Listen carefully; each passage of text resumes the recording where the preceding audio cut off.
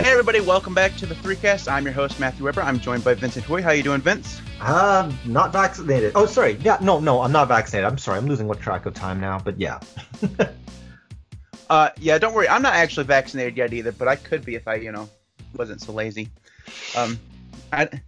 They were offering appointments like once a week or something. Yeah, they're giving out vaccines for for nothing. And are they for free in America? Yeah, 100% free. Yeah. And in fact, one of the companies got in trouble because they started charging.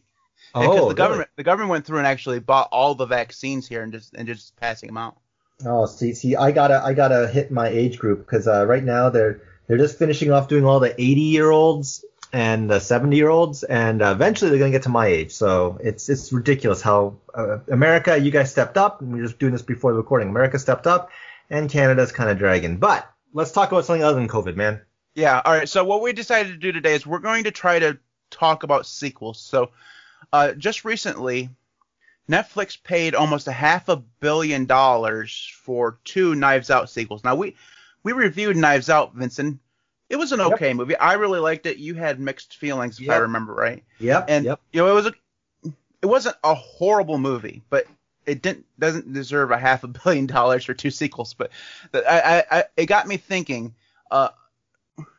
If we could try to go through and just name a few of not only our favorite sequels, but maybe a few sequels that were actually truly successful. And I think when I'm talking about sequels, I'm not talking about like series. So like when I talked about the Halloween movies before we started recording, that's kind of like a series, but you're right. Those are all really self-contained. I'm talking about like true series where true sequels where like the story is continued. Like you mentioned Back to the Future, National Treasure kind of falls into this, even though those are kind of self-contained.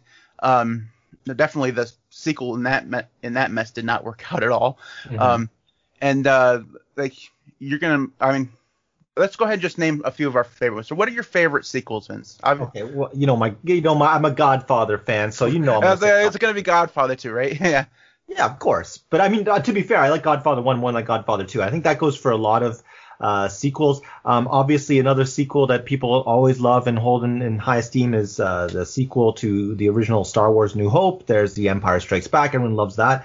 But if you don't mind me jumping into this really quickly, I think one thing that's really kind of problematic with sequels is that the expectations, the reason why sequels come about is because people really had kind of shine into the original, right? And obviously the studios catch on to that because it made big bucks. So on the one hand, you have this desire to fulfill fan expectations, but I would say that's secondary to the bottom line for the movie studios, right? And if you take a look at some of these movie studios, right? Like you look at, say, Godfather Part 2, right? Well, that was just made to be a self-contained sequel to the success of Godfather. So, that movie was done right. I'd say that sequel was done right, whereas like it's fan balancing as well as like it did a good job in the box office, right? But it didn't say I'm going to do Godfather 3. It didn't leave that door open to, just in case I can squeeze more money out of this thing, there's going to be a sequel and there's a teaser at the end for the Godfather 3. Godfather 3 didn't come out until, like, quite frankly, a long, long time after Godfather 2. So I think that's a very good example of how the sequel was actually good and self-contained. The problem is that we see movie studios driving the real bus on this one where, and I was talking about, say Star Wars, and I like Star Wars too, but like when the success of Star Wars came about, George Lucas and Fox at that time said, we're going to make 2 sequels. We're going to make Empire Strikes Back, and then 3 years later, we're going to come out with Return of the Jedi, or at least at that point, it was Revenge of the Jedi, right? So they had an idea of like, we didn't know the story, but we're going to make money, right? Like, that was the crazy thing. Now, that wasn't too bad as a kid. I remember that, and I was like, okay, good, because there's a lot of story, and it made sense. But then, and this is where, Matt, prior to recording, we were talking about the turning point for a lot of sequels, and then the most overt instance where sequels were made in the interest of just squeezing money was the Back to the Future series. Back to the Future with Michael J. Fox back in the day, huge movie, right? And I think that one thing that was really successful about it was the kind of appeal to go back in time and just revisit these different eras. When Back to the Future 2 came out, they knew that they were going to come out with Back to the Future 2 and 3. And Back to the Future 2 came out, and it went from 1985 to the future, and it also went to the Wild Wild West. And the really bad part was that it ended with literally like a to be continued in Back to the Future 3 at the end. And I remember people throwing drinks at the screen, groaning and complaining that it was just like such a money-making thing where it seemed like you could have told a decent story in like one movie, but instead you decided to drag your feet and hang out in the Wild Wild West and just really protract something to just squeeze money out of an initial good movie, right? And then we saw that to a lesser degree of dissatisfaction or at least reaction with, say, for example, big blockbusters like The Matrix. Matrix made a ton of money in like the late 90s, and was it late 90s? Yeah, I think so. I want to say late 90s. And then it came up with all the other sequels, right? And it was so evident that the second sequel, the first sequel to Matrix was like, oh, it's okay. And the third one, the second sequel, it was really lackluster, right? And it was very clear that like, something was wrong. So in the interest of the industry or the movie houses making the movie to make the money, it kind of alienated the fan base, and that's a huge problem for me. And I think that's the reason why a lot of people are very skeptical about the success of those franchises. Like you're talking about that Rian Johnson sequel thing with Knives Out. Like the reality is that now that we know that he's on the hook to make 2 sequels to that movie, what do you think is really going to be the storyline that would be worthwhile in the sequel, knowing full well that there's going to be an inconclusion, right? Like a non-inconclusivity, right? For lack of a better term, right? Well, the only way it works is if they're self-contained, like we were talking about. Like if they just bring back Daniel Craig with a terrible accent, and it's just 2 more movies with separate like whodunit things. But I mean, the reason why Knives Out worked was because it was making fun of itself. It was a kind of a parody of Clue. And that's the reason why it worked. I don't know how you take that from being about, a parody of itself and, making funny and, leaving clues throughout or whatever, to having it be like a detective series like Alex Cross or, whatever. It's going to be really weird.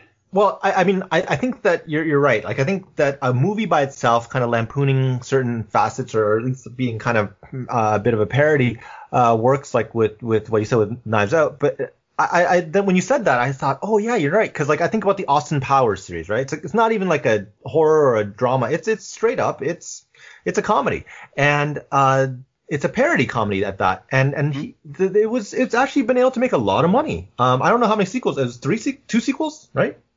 2 or 3, yeah. Yeah. So my sense is I don't know if Austin Powers series was like, okay, we're going to make another one and see if it's good and then make another. I think that's maybe perhaps for me, that's more of a conservative approach, right? I don't know what it does to benefit a studio to announce, right? Like, I don't understand why Netflix would announce, hey, we got Rian Johnson for 2 sequels, right? Because if they were able to slow play it, like, it'd make more sense to me, both in terms of fan expectation and from the movie house, to say, okay, we got Rian Johnson for $250,000 to do the next sequel. And if it's successful, right? Like, here's the thing. If it's super successful, you're going to make a lot more money, so you can afford to say, yeah, the next one, we're going to pay him the same amount, right? Or if it's like, yeah, you know what? He didn't do so much. Guess what, Ryan? We're going to only pay you like, $200,000 to do the sequel. Or we don't do one at all, right? And go on a high note. So that to me is strange, where you have movie houses going, yeah, we're going to sign this guy up for like, 2, 3 movie sequels, right? That screams like old school movie house actor stable from the old days, like, And it's such a risk on Netflix's part because, I mean, if you think about it, Vince, it's really rare for a director to come out and have like 2 or 3 successes right in a row. I mean, yeah, and especially Rian Johnson's kind of like pockmarked a little bit. I mean, he did the Star Wars, and people absolutely they hated it, right? Yeah. And then they get Knives Out was kind of like his his return to greatness or whatever. But I mean, the chances of him actually going through and creating 3 movies right in a row that are worth $500 million payout. Yeah. I mean, it's just really rare. I mean, and the ones that can do the whole, create movies one right after another that are really good. I mean, they're really rare. I mean, you're looking like how you can't even really name them. I mean, there's like maybe Francis Ford Coppola or something. I don't know. Yeah, exactly. Like people skilled in the craft. Yeah, I mean, like it's the big names that are gonna. It's not gonna be like. I mean, yeah, I mean, technically he's a big name, but he's not, like Hall of Fame level kind of director. Yeah. So it's such a risk, and it's a lot of money. I mean, if they'd said $200 million for two, like, you know what? Fine. But wait. But is that for the movie production, or is that straight up to like Rian Johnson's pocketbook? I'm assuming, this is a complete assumption on my part, that the reason why it cost so much was because they also got Daniel Craig to come back for both of them. So okay, I'm assuming I'm assuming part of his money. Because here's because I don't think it can all, to me, that's like NFL money, right? Like in the span of like 2 or 3 years to make a film. Okay, I'm gonna say 2 years for Netflix. Apple right? gave J.J. Abrams like $500 million or something. I think it was Apple. For their Apple TV thing to like make them several like somethings. I mean, they didn't even like tell him what he had to make. They just gave him money to be exclusive to them for a while. That's kind of like what this kind of feels like. Like he's going to be exclusive for this is what he's going to be focusing on for like next 2 years or something. I don't know. It's really weird. Matt, I can see like someone saying, look, I'm paying you $200 million for the next 2 years to ensure that my IP or all of my IPs or whatever I've got is good. But to say, oh no, it's solely this Knives Out franchise, that sounds crazy to me. Like I'm the more you describe it, the more I'm thinking either that's a production value thing. Because we always talk about the Game of Thrones series, which was like arguably the biggest production for a syndicated TV show or whatever, right? Mm-hmm. That was still like I don't know how many $1 million an episode, right? I can't see that compared to like the amount of money that would be thrown at, say, a movie, especially the Knives Out. It's not like Knives Out is like Star Wars where there's like special effects out every 10 seconds or like that there's like huge actors on it. Like, sure, you got some B-list people like, Don Johnson and, what's the girl from Halloween called again? Oh, crap. The one that played Maggie? I don't remember. Yeah, or like all those people, or like Captain America. Sure, I mean maybe you got like cameo-ish things, but they can't possibly command that much money to be at the point where the director, like I don't even think Steven Spielberg, arguably one of the biggest name movie producers and stuff and directors. I don't think he gets $200 million for a movie like that, or even $100 million a movie, right? Probably not up front. He probably gets like whatever, and then he makes it on the back end or whatever. But I mean, I don't think that we're kind of getting into the trench of the money, but I don't think that $500 million is going to account for the entire cast or whatever. I mean. What do you? I mean, because it Matt, feels there's like, no way. Look. Okay, come on, man. Like outside of like Avengers money, right? Like look at your typical movie. They're like what making at most like what $60 million maybe. Yeah, like at best like $60 to $100 million, right? You're telling me that there's a profitability in Netflix? Like I mean, I don't know what they're making. But like I look at the box office draw, right? Sure, you go there to see one movie, and then certainly with Netflix, it's like, yeah, you can see a whole bunch of things. But to have like a kind of flagship IP, I wouldn't even say that Netflix's kind of flagship IP would be, Knives Out. I would say like if you're gonna think Netflix, you think about like the various comedy series, maybe like or the drama series, or like whatever, like the flavor of the month thing, like Tiger King. So I don't see it as like, because Disney does that, right? Disney says like, you want to watch The Mandalorian, you got to get Disney Plus, or there's this new Mulan movie, it's exclusive to this, right? We see that happening, right? Well, I mean, the thing is though, Vince, everybody has Netflix. You're not going to be drawing in a ton of new people, so I mean, it can't be for. I mean, the only way it's for like the subscriber is for retention, right? To keep people subscribed. It's not gonna be for new people. So the original Knives Out, the budget was $40 million, and that most of that's gonna have gone to the cast or whatever. I mean, there was no overhead for like explosions or whatever. I mean, there was like one car chase, driving like scene, that car chase was like in, what was she driving, like a Prius or something? Anyways, $40 million. It made $311 million worldwide. Mm-hmm. So, even if the sequels do, plus this is Netflix, so it's not like if it's gonna appear. I mean, are they gonna bring it to like movie theaters? I mean, are movie theaters even still a thing? I mean, this was before COVID, so Yeah. You know what? It's funny because it's rather topical too. I don't want to sidetrack this, but I can't remember. Sony signed a deal with someone to have all of their stuff distributed over. Like it was exclusivities because Sony saw the writing on the wall and they said since none of our movies are going to come on theaters or very few theaters, they signed a deal with someone. I can't remember which streaming service. I think it was Netflix. Okay, I think so. Yeah, so that's smart, I would say, and you're right. Like, is the future just simply sitting on your butt at home streaming? But I still can't rationalize spending that amount of money on a franchise, maybe like on a large franchise. Like if it was like, look, we need you to do the next 5 seasons of Breaking Bad, like prequel or something. I'd be like, okay, cool, I can get that. But we're talking about like 2 separate movies. Like you're talking about. If you're saying that the production value is like what you said, like what 10 million or 30 million? How much was the production? Like 40 million on the original. 40 million for like that movie. Even if you said, okay, we're gonna get like superstar guys, we're gonna get like Tom Cruise to make a supporting actor or whatever, like expensive actors, right? And even if you had like lots more explosions, like Michael Bay stuff, you're still not gonna get to the point where it's like gonna be clearing like 100 million. Come on, man. All right, yeah. All right, Interesting. Let's look at Avengers budget. I'm just looking because Avengers had I'm just very curious. Because I mean we really got into the weeds on the whole money thing, but it's just because it's so shocking that so the budget for the Avengers was 220 million. So I mean, but the Avengers had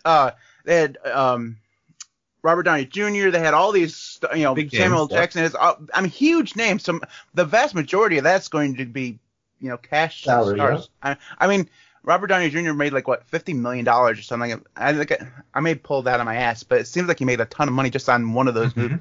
Mm-hmm. So I mean, all right. So we talked the life out of the Knives Out thing because it was, like I said, it was just so shocking. But in terms of sequels in general, I was thinking. Because you're right, the reason why sequels are a thing is because the original was so good, right? And it's the or not necessarily so good, but so popular, right? And it's the reason why there's been 12 or 15 or 300 Fast and Furious movies. Mm-hmm. I mean, everybody liked the original. They got invested in the fast cars and skimpy dressed women. I mean, but wait, Matt, in those movies, aren't they self-contained? It's not like you watch Fast and Furious 3 and you go, oh crap, at the end it's like, hey, there's a new mission in another city. Outside of, I think, the Tokyo one, which everybody, I mean, hated. If you want to talk about a sequel that just completely bombed, that one definitely did. Like they said, like let's get rid of everyone that made the series good and do it, so that one definitely bombed. But I think outside of that, the storyline is like there's a story that goes along with it, but you could watch like in the middle and not really feel that. But I mean, it's easy to do with something like Fast and Furious because there's no good story to begin with. You're there for the cars.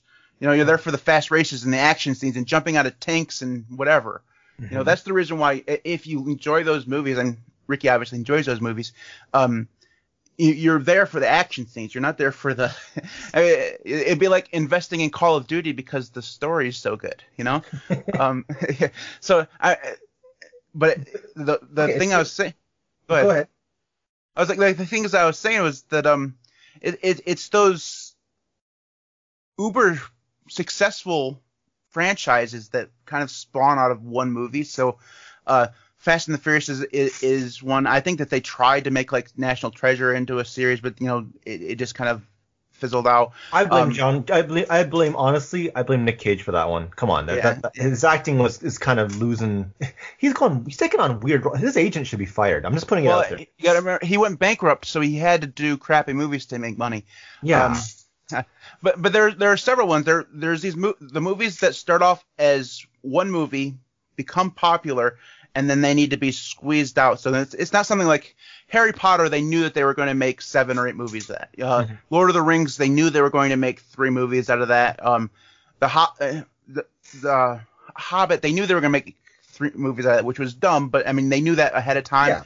Yeah. It's the movies that like I said, are spawned out of one movie and then continue on forever, those tend to have different kind of followings than like traditional sequels. Like, but that's the thing I was trying to get at though. Like if you look at the way we did this before when we were talking about just like movies in general. Like if you look at any year in the last like decade or so of like the top grossing movies, they're 70 to 80% of the movies are sequels or based on some sort of big IP that existed already in literature or something else, right? Like whether it's like the Hunger Games stuff or like the Harry Potter and Star Wars thing or the Marvel stuff, it's always built upon like an existing IP, which brings me to the problem where like if you anchor it to those those IPs, like we saw it successfully done, say for example in say Harry Potter when Dumbledore died in the middle of like, it's supposed to be a 5-movie series, right? Or 7-movie series, whatever. And the guy dies and it's like, let's replace him with another old white guy. And they're just fortunate to do that. But let's take a look at Black Panther. Huge movie, critically acclaimed, made a lot of money in the box office. And then unfortunately, right, the star dies. And now it's like, yeah, we're still going to proceed with Black Panther 2. And it's like, ooh. How do you watch that movie without fully being aware of the fact that the dude died? Like even same thing with Star Wars. Like Carrie Fisher died in the middle of making like right after they made the success of the first of the sequel trilogy movies. So when people die, you know, the whole notion for the movie houses on like, oh crap, like from the fan perspective it's bad because like. And that right there is where Vince cut off because Skype is absolutely horrible. So we had to hang up, call, start recording again. So starting here in just a second, we're going to see the second half of the show. Thanks for listening. So the issue with Black Panther is when you have a movie that is so incredibly successful from multiple facets, like, you know, it's a blockbuster, it's acclaimed by, you know, audiences around the world, right? The actor has been given great accolades. You know, when movie houses invest in not only the IP, but also like the main actor, and they die, whether it's Carrie Fisher in Star Wars or the guy in Dumbledore, like I said earlier, you know, you got like the poor guy in Black Panther, he dies. And then what's the studio left to do given that kind of circumstance, right? Well, they're not all going to get lucky like Fast and Furious did when Paul Walker died because he had a brother that looked exactly like him. So not all white dudes look the same, Matt. He does look different. Come on. Okay, he does look a little different, but I mean, I maybe it's just because nobody knows what any of the actors look like outside of Vin Diesel and Jordana Brewster. I mean, all the rest of them look. I mean, whatever. I mean, nobody pays attention to it. I'm sorry, Ricky. I'm picking on Fast and the Furious. I can't help it. But you know what? While we're talking about Fast and Furious, like let's talk about spin-offs because there are things like you forced us, or was it Ricky or you? One of you guys forced me to watch a Hobbs and Rock movie. What was it? It was either Shaw and Hobbs or Hobbs and Shaw. I can't remember. Whatever. So you guys made me watch that, and I was like, I don't watch Fast and the Furious movies, right? Like I think of another F word when it comes to those movies. So I had to watch that, and I'm thinking, did it require any understanding of the IP? But fortunately, it was Fast and Furious. So the only thing you have to know is, as you said, fast cars, explosions, and hot-looking people, right?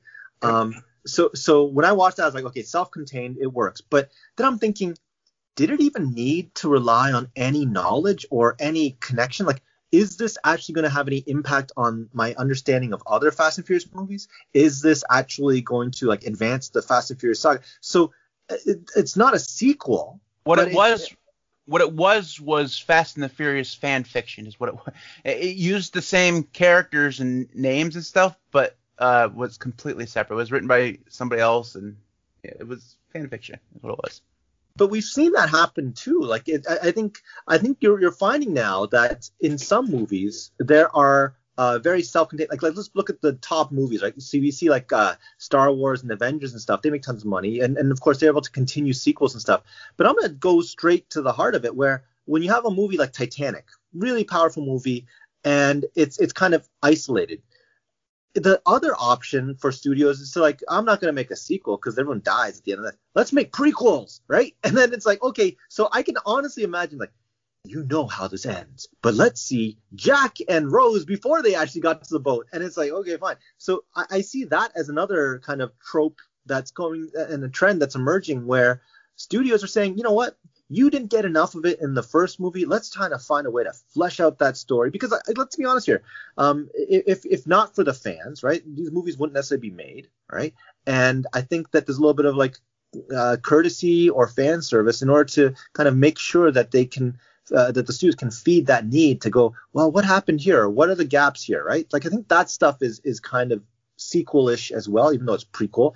And I think that they're again making money and squeezing money out of Dead Rock, right? Like look at the whole, what was it, the Harry Potter franchise. So after that, after the whole thing was done and Harry Potter was like all old and middle-aged at the end of that movie, then it's like, okay, let's talk about a prequel. What do you mean prequel? Like he would have been like in like his father's testicles, his sperm or something. What are we talking about? It's like, oh, it happens way before, and that's how you get the Fantastic Beast thing, right?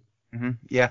The prequel thing is definitely something that is because they couldn't continue the Harry Potter thing like afterwards because they did the whole epilogue thing. Yeah.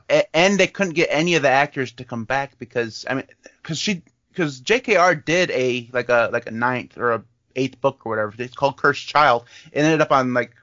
It was a play. It was a play, right?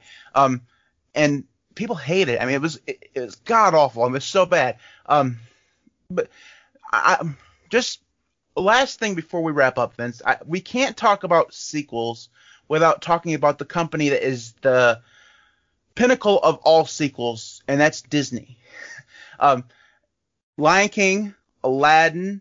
I mean, you could just name Cinderella. Holy crap! I watched Cinderella where it was like Back to the Future Cinderella. I'm not even joking about this.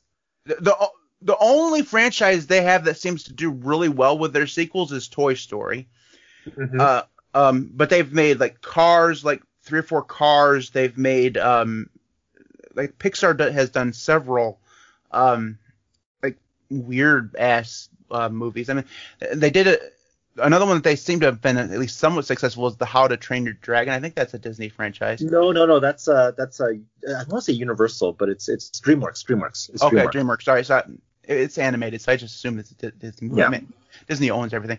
But I mean, the point is that Disney seems to be very invested in the idea that sequels work, and they've done better. It seems like they've done better since since Toy Story came out. But before that, there weren't any good Disney sequels.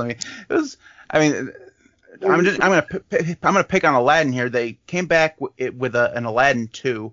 They got rid of the reason why Aladdin 1 worked because they couldn't bring Robin Williams back, so they brought in the guy who did Homer Simpson to play the genie, and it completely bombed. In fact, it was so bad. When they did the third one, they shelled out all the money they could to bring Robin Williams back, and it was still bad, but at least it was bad with Robin Williams, right? So, and they did the same thing with did you know like there's like 4 Lion King movies? Yes, I actually did know that because I got kids. There's a Lion King 2.5 or something. That's just like, what the hell are you doing, Disney? That's like say, give me your money. This is just I mean, it could just like be money grab central, right? Pause. Let me explain to you because you're too young to remember this. Okay. Back in the old days, we didn't have this thing called the internet, okay? And what Disney did was they said, look, we know that people like Aladdin, people like Mulan and all these other things, but the problem is that people don't like spending the big bucks on going to movie theaters, and also we don't like investing in big bucks in getting the premium animators and stuff in North America to do this. Instead, we'll send it out to like China or Korea to get done, right? So what happened was that you may recall Disney made a bunch of direct-to-video things. That was how they made money. Like you may recall, like I'm not sure if you remember this, but they would have releases. They'd be like, oh, it's going to be back out of the Disney vault. We got Snow White and the Seven Dwarfs, so you can actually Bambi, Bambi. You can just buy it now because it's going to be put back in the vault later. So there's a certain exclusivity that happened back then. And they realized that they were making a lot of money off it. And it's like, wait, don't people already know Bambi and Snow White? So then they said, well, there's a hunger for filling in that Aladdin or that Lion King niche, right? So then they went and did a whole bunch of these things straight to video cassette or DVD, and then that's how they made a bunch of money off of like lower production value and also even shabbier stories, right? And then it wasn't until the internet came about where, like, I think Disney realized that we can't do this because it's really diluting our brands. Like, they've invested a lot of money into making the IPs of, like, Lion King and the Aladdin as per the Disney version, right? So they didn't want to mess it up. So that's why, I think that they were successful. And you're commenting on Toy Story. They knew that it was a lot of money back then. Toy Story was like in the late 90s again, where it was like the first foray into like digital animation stuff. So Pixar and Disney had kind of paired up to do that. I don't think they wanted to mess it up. And you notice that unlike the other guys, like, you're talking about crappiness of like, not Toy Story, but like Cars and stuff. I think Toy Story played it smart, where they said, look, we've got a kind of like a motley crew or like a rogues gallery of good guys that we can actually work on. So they came out with the big movies, but then they have little shorts, right? Like you'd have a little, like a 5-minute short of like, the pig or the dinosaur or something. So like secondary characters. And you used to be like, it keeps my kind of fix for Toy Story, but it doesn't like spoil the big epic movie. That's why I think it's been successful. But you're right.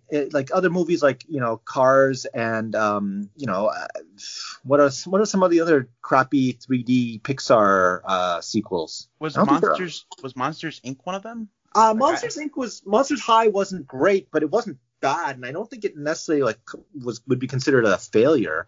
But I think in general, Pixar's been very good about that because they say, look, it's going to take a lot of time to do good quality 3D animation, right? And as a result, they kind of say, look, if we're going to invest all that time and effort into it, let's do a good job of it, right? I don't know. That's my take on it. Yeah, it's just always when I think of sequels, I always think of Disney back in the 90s because of the. And you're right. I had completely forgotten that those were direct to movie or direct to.